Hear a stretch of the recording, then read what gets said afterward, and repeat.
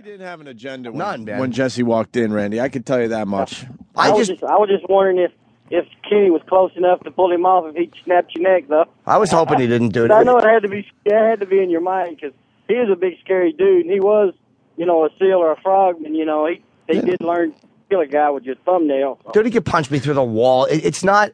I had no agenda with the guy. I don't dislike Ventura. If he was on today, I'd still talk to him. He probably dislikes me a lot more than I dislike him. I don't care. We had an argument with two guys who had an argument. I hope he comes back someday. It's very hard to get a word in edgewise with Jesse Ventura. It really is. And then when you do, he just blows it off, sits back, laughs at you, asks you questions that you could turn around and ask him the same thing. Like, 9/11, well, were you there? And then you go, no, were you? Well, I've seen reports, and then he goes on and talks about that. You're like, well, wait a minute. I could do the same criticizing to you. And it was like when there was a point where I asked him, we had a nice time where I was like, what do you think about Afghanistan? And he goes, well, I don't. And I'm like, I'm not being sarcastic. Like, what do you think's the right answer? I don't know. And he admitted he didn't know. You tell me. It's like, you know what I mean? It's like, it's hard to have like a moment where you go, look, man, I would really like to know your opinion. You have to realize that, by the way, we're looking at a picture on Fox. It's in the poster of a fat man on American Airlines. Too fat to fly. A flight attendant takes That's the greatest picture photo. ever. Dude, ever. That motherfucker, there's a guy sitting, it's half the seat. He is in the aisle. Half his big fat body is in the aisle, just fucking everybody's day up. The fact that they would not call that out. That's why you have to love Southwest Airlines. That guy should be forced to pay for 2 seats. Of course he should. Look at the poor guy next to him. What? He expects the airline to give him a seat that's big enough for his fat ass? Everybody next to him. How about the person that has to get out like in the other aisle? He would barely fit in 2 seats. He's actually hanging purposely away. If you look at the guy next to him. No, he's shoulder to shoulder with the guy, which means that his entire left cheek is in the.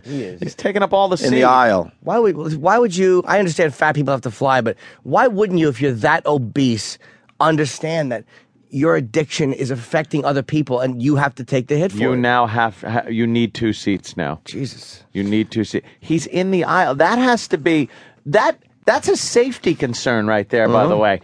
If you had a fucking carry-on bag and you put it next to your seat in the aisle, the fucking flight attendant would say you can't keep it there, wouldn't they? Yeah. But this guy's ham fucking hock leg and giant side of beef shoulder. This guy is massive. He looks like he's really tall, too. Yeah, he's a big motherfucker. He is a massive gentleman. Get off the plane! We got Bill Burr on the hotline. It's going to be a very busy day.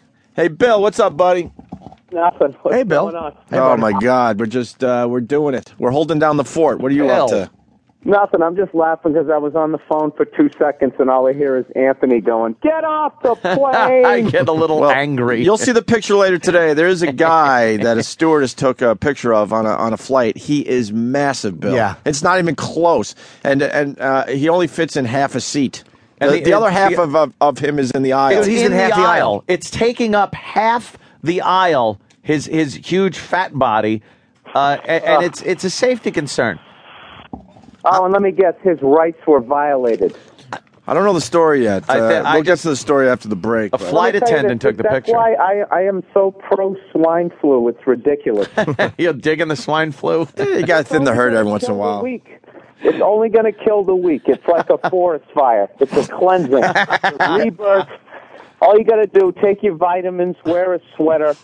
I'm telling you. Wear a sweater. Okay, Grandma. And wash your hands every once in a while. That's it. You're going to be fine. But guys like that, they're all going to drop, and it needs to happen. Yeah, we need a little more room. More room. We're the only species where the dumb can survive.